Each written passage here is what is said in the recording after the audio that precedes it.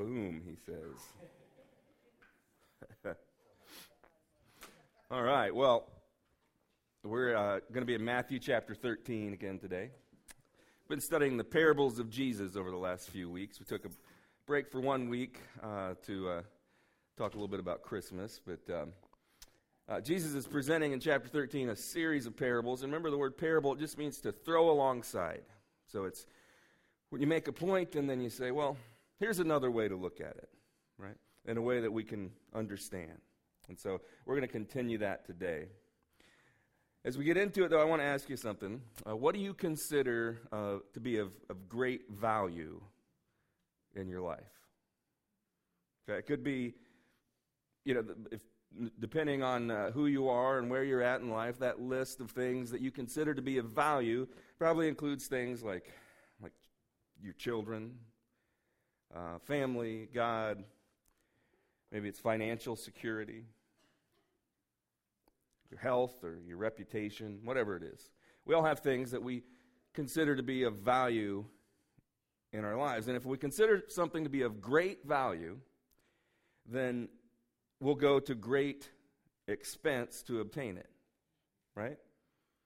It's been rightly said that our checkbook reveals what we really value, right? If you go back and look at what you've spent your money on, it tells you a lot about who you are and what you think is important. So if you were to go through my financial records, you would see that I consider Rally's French fries to be of great value and worth the expense. But you can look at my figure and also see that. There are other signs of it. So, if we consider something to be of great value, then it's worth expense. We also reveal our values by how we invest our time, right? You can say something's important, but if you never spend any time on it, is it really? Right? Also, we can reveal our values by the things that we put our energy into. If it's not worth getting up off the couch for, is it really worth something?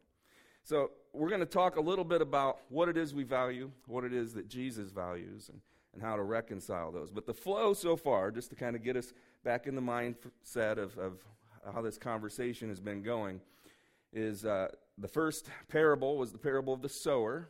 Remember, he's speaking in kind of an agricultural community, so he's trying to use things that they understand. So he talks about farming stuff. And so he talks about different types of hearts represented by the different types of soil. And the sower, he goes out and he sows seed, and some of it falls on rocky soil, and some of it falls on good soil. And so we learned a little bit about different types of faith, different types of believers, and how all of that works. Then last week we talked about wheat and tares, and so that was telling us that basically there were you can't really tell the difference between the two early on, and it's not up to us to determine whether someone's real or a poser. It's up to us to make sure that we're not a poser, basically. We also talked about the mustard seed and how God's kingdom was going to grow so large and that it would attract the birds of the air to come and sit in it, that it would attract evil. Evil is attracted to power and influence and wealth, and throughout the centuries we've seen times where the church did some things in the name of God that weren't great. And I think those, we've seen that play out and be true. And he talked about leaven, a woman mixing a little bit of yeast into the flour, and it spread through everything, and how, just a little bit of corruption can spread through the whole thing. And so we have to be careful about our doctrine, about what we believe to be true, because it affects everything. And so now we're going to get to three more parables. Now, the first two are really similar, and then, we'll look at a couple views on those. But before we do all that, let's pray, ask God to help us understand this. So Jesus, we thank you for the opportunity today to study your word. Lord, we know that when you spoke these words to this original audience, it probably made more sense than it does to to us today. But we know that there were people there that didn't quite get everything. But Lord, we know that your message is intended to be simple for simple people to understand it. So Lord, we just pray that whatever circumstances have been going on in our lives, anything that makes it difficult to concentrate, anything that distracts us from you, Lord, that you would just set all of that aside for us today. Open the eyes of our hearts that we could see the truth of your word, the truth of who you are, and the truth of who we can be in you. And we pray that you bless the message and the hearers of your word. We pray this in Jesus' name. Amen. All right, so Matthew 13, verse 44. Says, the kingdom of heaven is like treasure buried in a field that a man found and reburied. And then in his joy, he goes and sells everything he has and buys that field. Again, the kingdom of heaven is like a merchant in search of fine pearls. And when he found one priceless pearl, he went and sold everything he had and bought it. Right? So if something is truly valuable to us, we'll go to great lengths to obtain it. I remember once I was in a music store, and this old guy came in, and he brought a guitar case in with him, and he said, I've got this guitar I'd like to trade in for a new one. And so we're like, sure. And we open it up, and it's a late 1950s Fender. And some of you, you're like, great, a car part. No, this was a guitar that was particularly hard to find, and it's one of those holy grail instruments that you open it and light comes out, and oh. And he says, and he's looking at the new version of it, which is like a few $100s, and he says, so how much off of the new one would you give me for trading in this old one?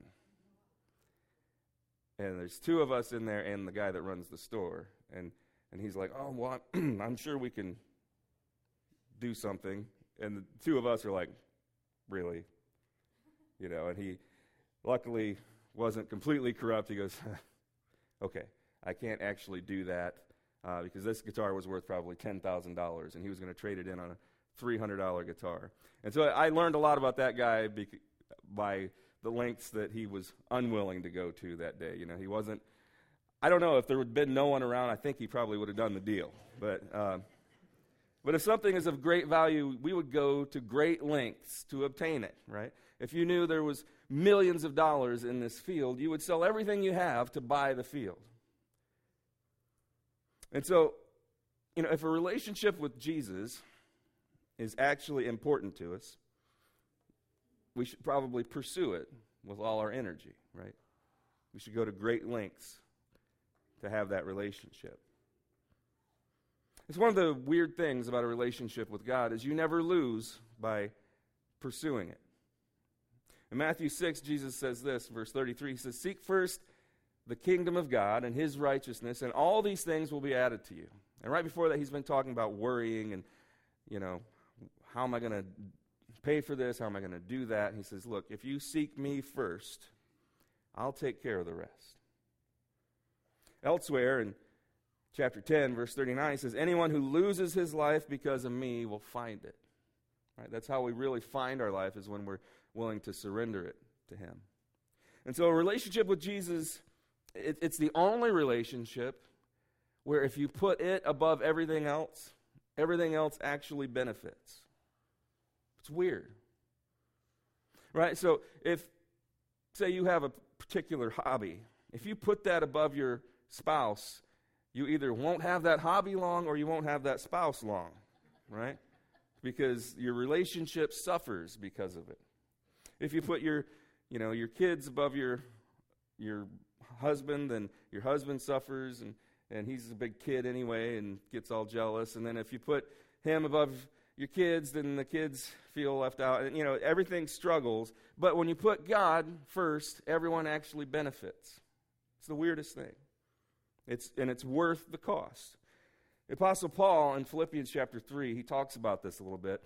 And if you don't know his story, he became probably the most well known of the disciples. He planted a bunch of churches, but he started out his career as like super Jew, you know. He was the most Jewish of the Jews, however you want to put it. That he was anything that you thought a good Jew was. He was that, right? He was a Pharisee. He was trained under the right people and had the right lineage and all of that. And so in his culture, he had life by the tail. And then something changed. He ended up trusting Jesus and realizing that, hey, this was not the right path. There's this other path.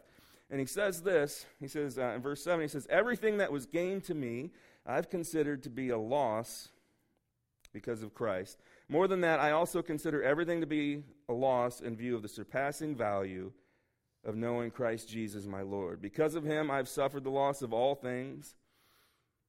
And so that sounds bad so far, but he says, and I consider them as dung, as doo-doo, right? It's manure, so that I may gain Christ. He says, all those things that I feel like I may have lost by following Jesus, they were of no value. He says, that I may gain Christ and be found in him, not having a righteousness of my own from the law, but one that is through faith in Christ, the righteousness from God based on faith. He says, this is the thing that I've found to be of most value in my life.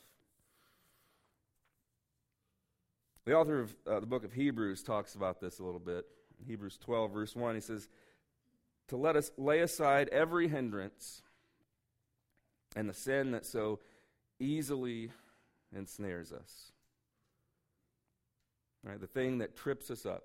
And you know what yours is, right? There's a thing that just, every time I turn around, I trip over this same thing. Let us lay aside every hindrance and the sin that so easily ensnares us. Let us run with endurance the race that lies before us. And here's the trick, right? Is keeping our eyes on Jesus, the source and perfecter of our faith. For the joy that lay before him, he endured the cross, despising the shame, and sat down at the right hand of the throne of God. In other words, Jesus saw that to purchase eternal life for you was going to be very costly. And he suffered loss to the point of death, but considered it worth it. And so we keep our eyes on him to remind ourselves of what is valuable. But what is it that ensnares you or distracts you? What is it that trips you up when you're trying to do that? Maybe you need to cut back on some commitments so you have more time. Right? For a lot of us, we don't have a lot of time for something else to become important in our life. Or you may be in an environment that kind of drags you down. You know, coworkers that draw you away from God rather than closer.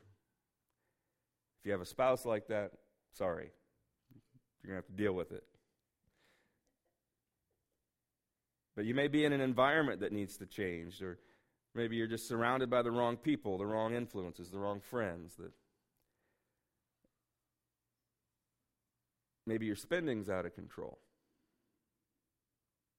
Right? That may not seem connected, but usually that's a sign that I'm trying to find contentment somehow. I'm trying to buy contentment.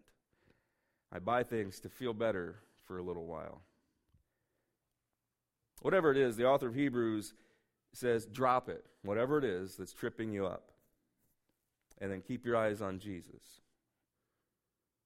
And so we're told over and over that if we do that, if we seek after God, amazingly, God actually wants to be known.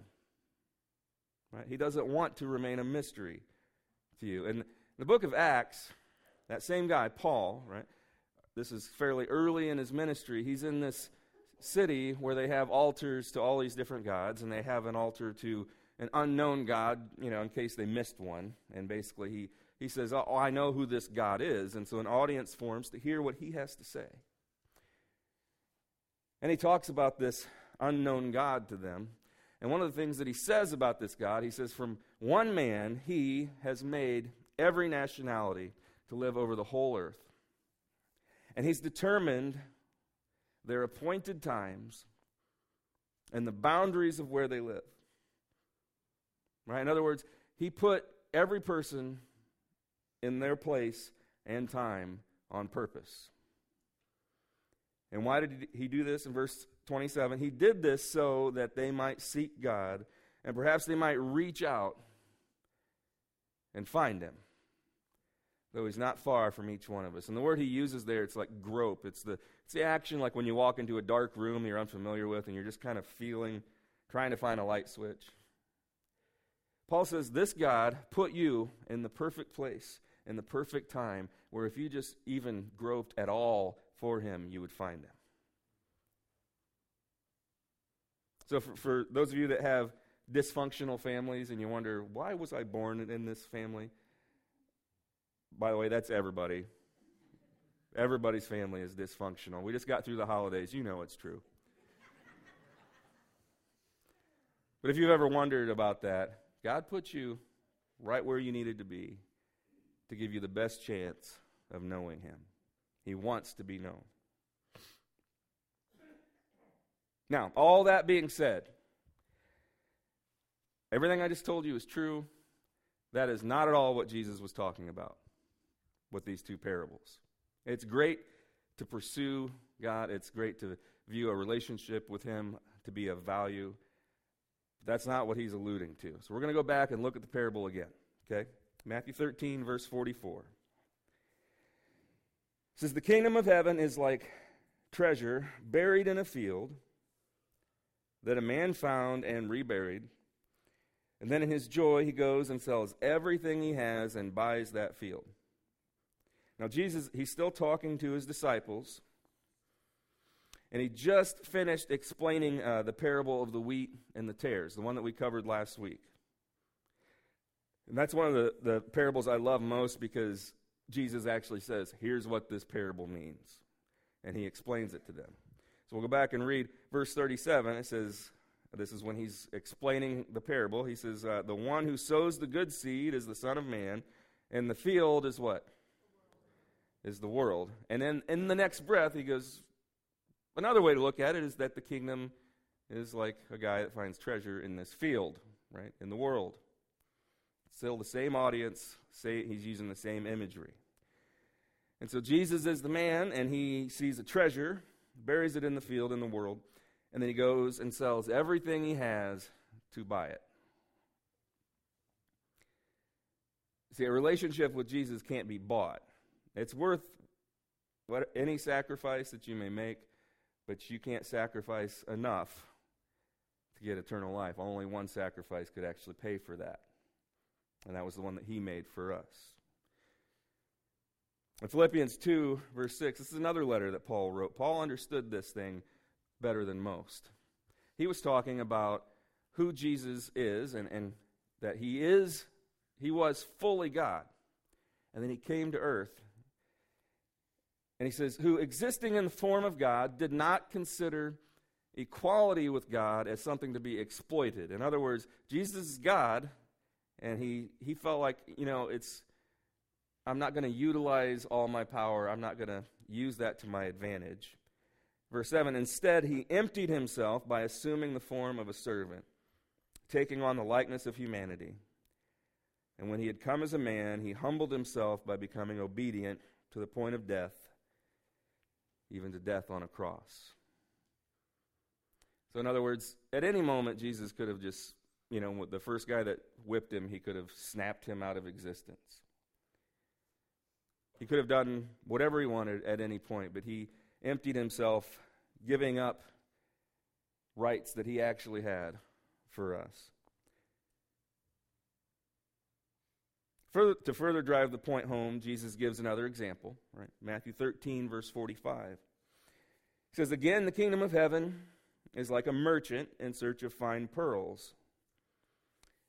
And when he found one priceless pearl, he went and sold everything he had and bought it. So this time he doesn't just stumble upon a treasure, right? He's a merchant looking for fine pearls. And pearls are interesting. They're the only precious stone that's produced by a living organism. It's interesting. So a pearl begins as a foreign substance, gets inside of a clam?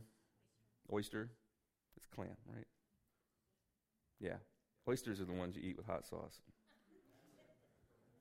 You don't. Okay. Either way, they're both gross. But it could be any one of many things, but generally it's like a little grain of sand or something. It's an irritant, right, that gets inside. And the oyster continually... Now it's oyster. I'm staying with that, I guess. It continually surrounds the irritant with this crystalline substance. It's called nacre. But it's just like a slimy stuff. But it slowly and gradually hardens. And so out of suffering and struggle, this object of beauty is produced. Until that old dirty grain of sand is no longer recognizable. As a matter of fact, in a really good pearl, you cut it in half and you can't even find what originally started it. You can't find that grain of sand. So that's you, right? When you're in Christ. His blood continually covers us. And through every trial and through every injury, every step forward and stumble back, he's making us into something precious.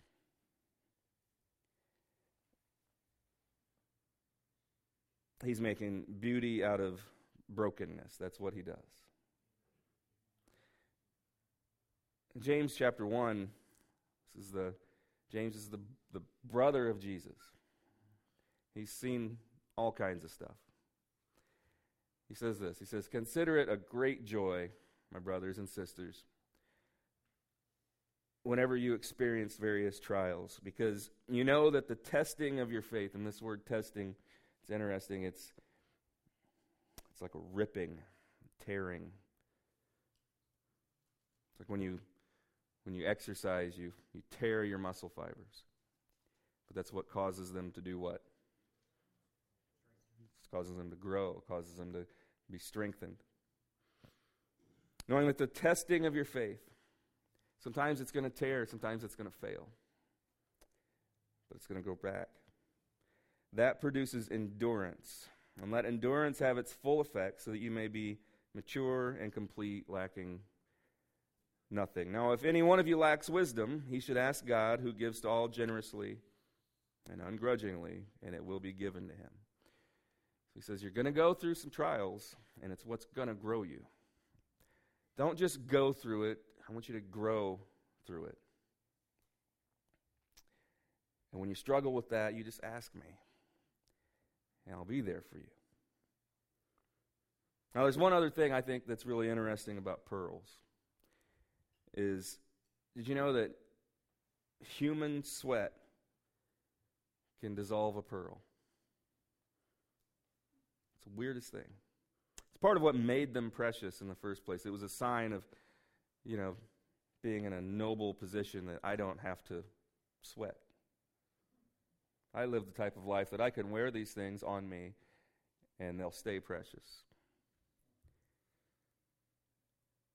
But when we try to go through our struggles on our own, by the sweat of our own brow, that pearl doesn't grow, it shrinks. Revelation 21 describes John's vision of heaven. And he says this, he says that the 12 gates are 12 pearls. Each individual gate was made of a single pearl, and the main street of the city was pure gold, transparent as glass, and there's more there. But think of how big a pearl would have to be for it's one massive single pearl makes this gate? How big would the oyster have to be that thing came out of? Right? Or clam, or whatever it is. Did you Google it? Okay. The shellfish. But imagine the suffering that had to be covered over and over to create that pearl. And that's what the gates of heaven are made from. We'll go back here, Matthew 13, verse 47. It says, again, in the kingdom of heaven, the kingdom of heaven is like a large net thrown into the sea.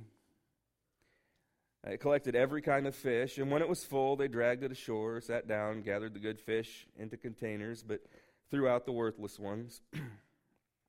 So it will be at the end of the age. The angels will go out, separate the evil people from the righteous, and throw them into the blazing furnace where there will be weeping and gnashing of teeth.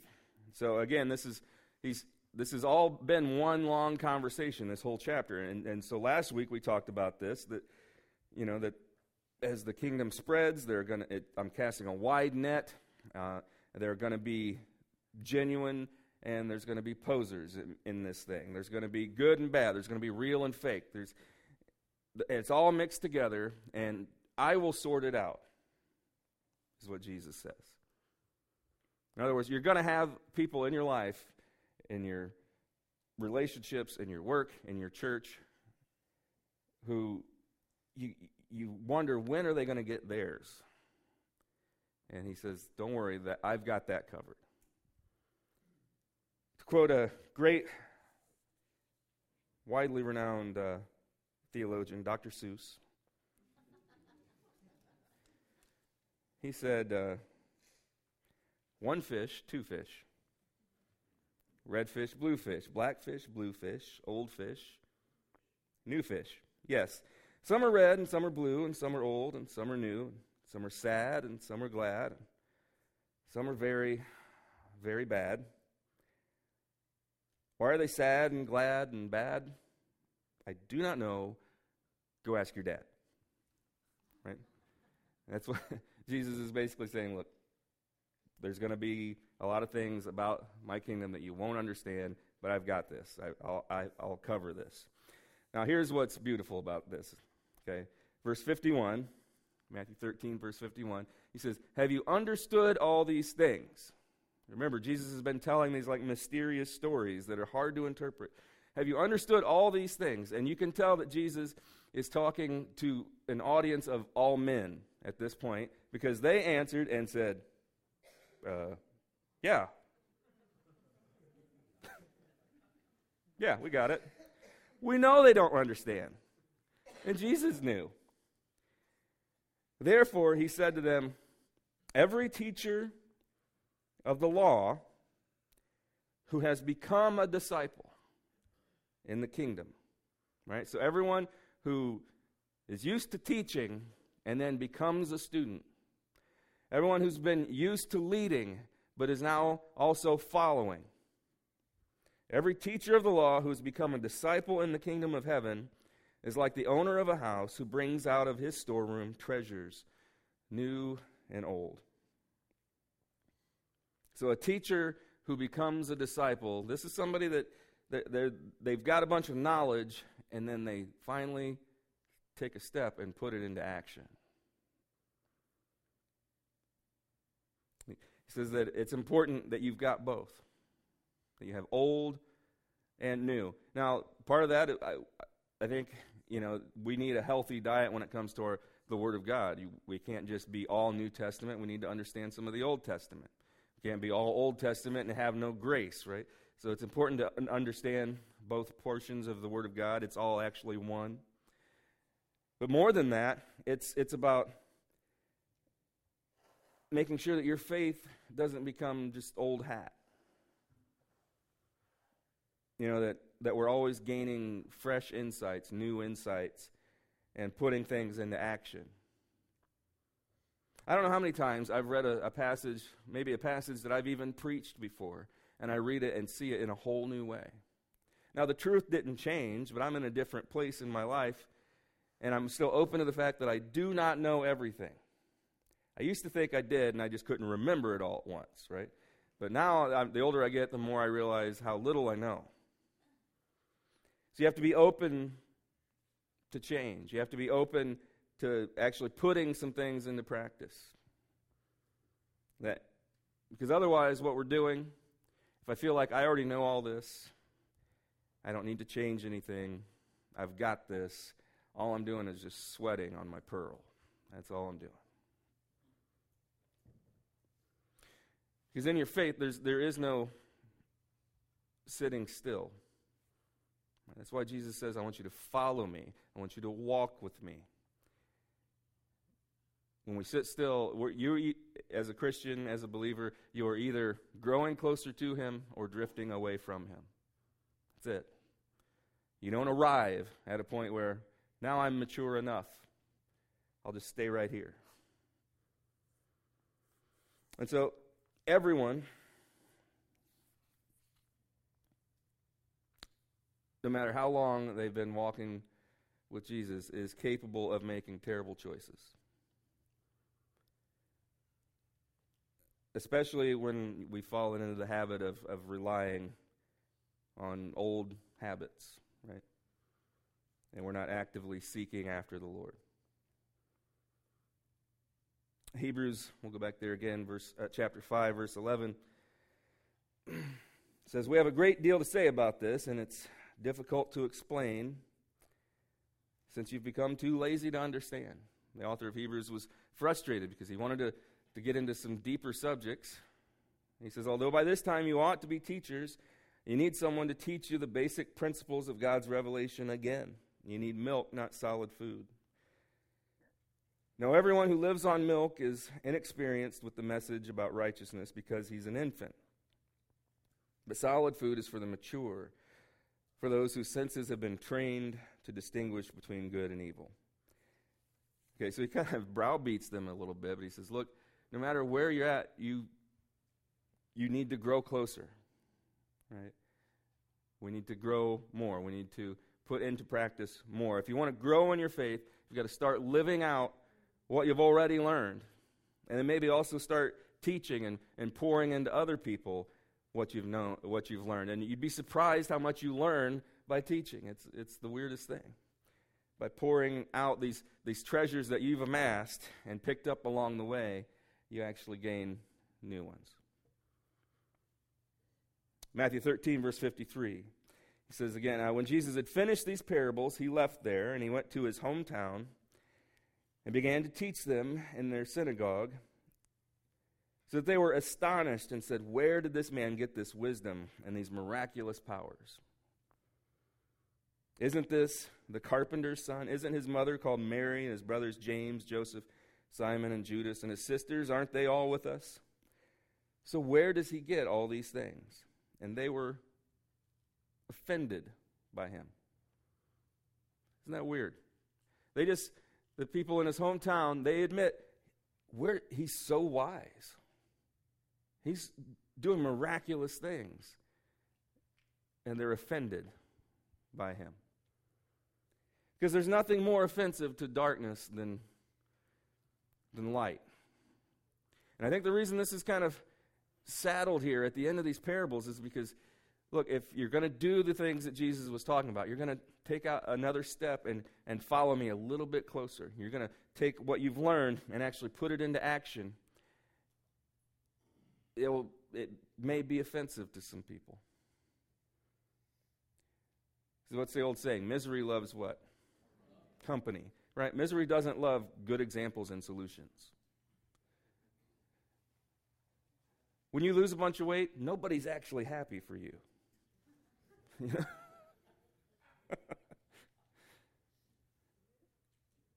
Second half of that verse, it says, they were offended by him. And Jesus said to them, a prophet is not without honor except in his hometown and in his household. And this is interesting. And he did not do many miracles there because of their unbelief. You know, Jesus can become least appreciated in the place where he is best known. That means those of us that have been in church for a long time and studied his word a long time, oftentimes are the ones who appreciate him the least, because it's old hat. Sometimes the people who least expect Jesus to do amazing, miraculous things are the people who've been following him the longest. But he says he did not perform many miracles there because of their unbelief. Now Jesus, his power is not limited by us. But he's a gentleman. And if you want to do things by the sweat of your brow, if you want to try to white-knuckle your way through your pain and your trials, whatever they may be, he will let you.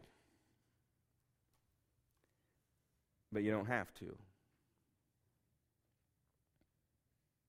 So do you value Jesus' power in your life? That's really the question. I believe he really is who he says he is. I believe he can do everything he says he can do. And I believe that the biggest hindrance to that in my life is me. And so I'm going to try, and I'm going to challenge you to do the same, to take another step closer to him this week. Take one thing that you know, but you haven't done, and go and do. Let me pray for you. Jesus, we thank you for the opportunity today to study your word. We thank you that it's still true. It's still simple, and we are still simple people who have the same struggles. Lord, so many people today are going through struggles and trials and pain apart from you when they don't need to be. Lord, we pray that each and every one of us would trust you more.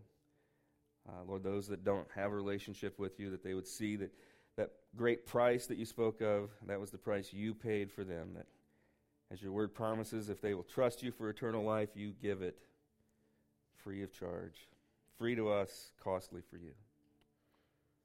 And for those of us that have trusted you for eternal life, but we've been turning to other things for comfort, turning to other things to get us through our struggles and our trials, Lord, that we would lay them at your feet. And Lord, that you would take this trial and let it produce a pearl for you in our lives. We thank you that you love us more than we can ever know, more than we can love you back. And we pray you come, and come quickly. And pray this in your name. Amen. All right, y'all. Ready? Break.